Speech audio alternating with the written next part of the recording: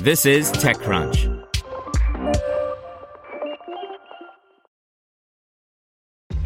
This episode is brought to you by ShipStation.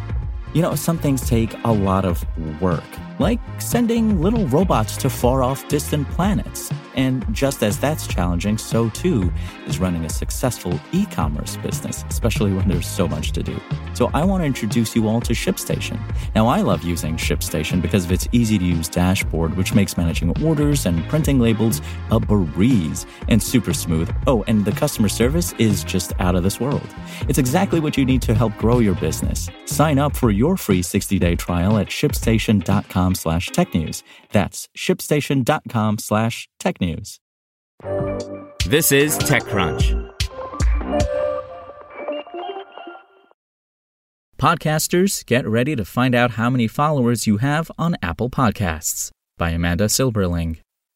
Apple Podcasts is rolling out new features to incentivize podcasters to offer paid subscriptions to listeners on the app.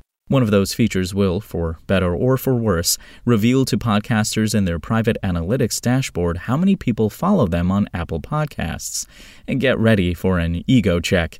For whatever reason, follower counts haven't been visible to creators, though the Apple Podcasts Connect page has shown stats about how many listeners you have, how long people listen before dropping off, and how different episodes perform compared to one another. Some podcasters might notice that their stats on Apple Podcasts Connect are lower than expected, though.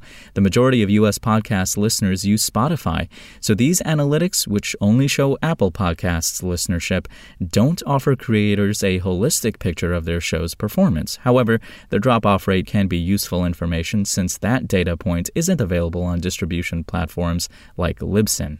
Listeners who follow a show want to receive new episodes as they become available, so a show's followers can serve as an indicator for those likely to subscribe, Apple wrote in a blog post. By Apple's logic, if you notice that you have a lot of followers on their app, you might consider launching paywalled content through their subscription service, which launched less than a year ago. Podcasters hosting exclusive subscriber-only content agree to pay Apple a 30% cut of their subscription revenue in year one, followed by 15% in year two. But for those who release paywalled content on Spotify, the platform currently isn't taking a revenue cut, and after 2 years after its launch, it will take 5%.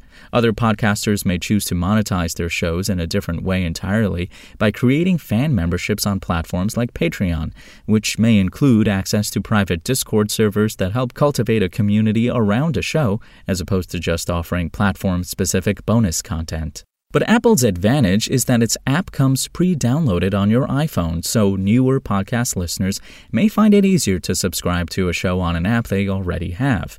Apple is so eager to get a chunk of podcasters' revenue that it's launching Jumpstart, a program that offers podcasters direct guidance from the Apple Podcasts team to develop their subscription offerings. But this guidance is only available to members of the Apple Podcasters program, people who have already opted into selling a subscription on Apple Podcasts by paying a $19.99 annual fee. A few more minor updates for those enrolled in the program.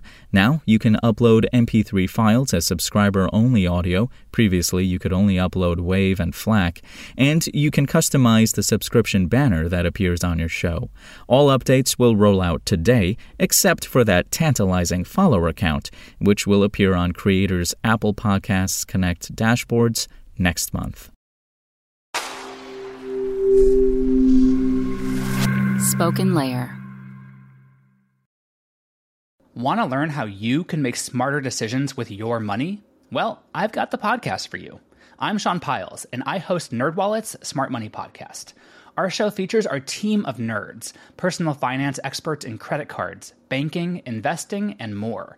And they'll help you make the most of your money while cutting through the clutter and misinformation in today's world of personal finance. You'll get clarity on strategies to help you build your wealth, invest wisely, shop for financial products, and plan for major life events. Listen to NerdWallet's Smart Money Podcast wherever you get your podcasts.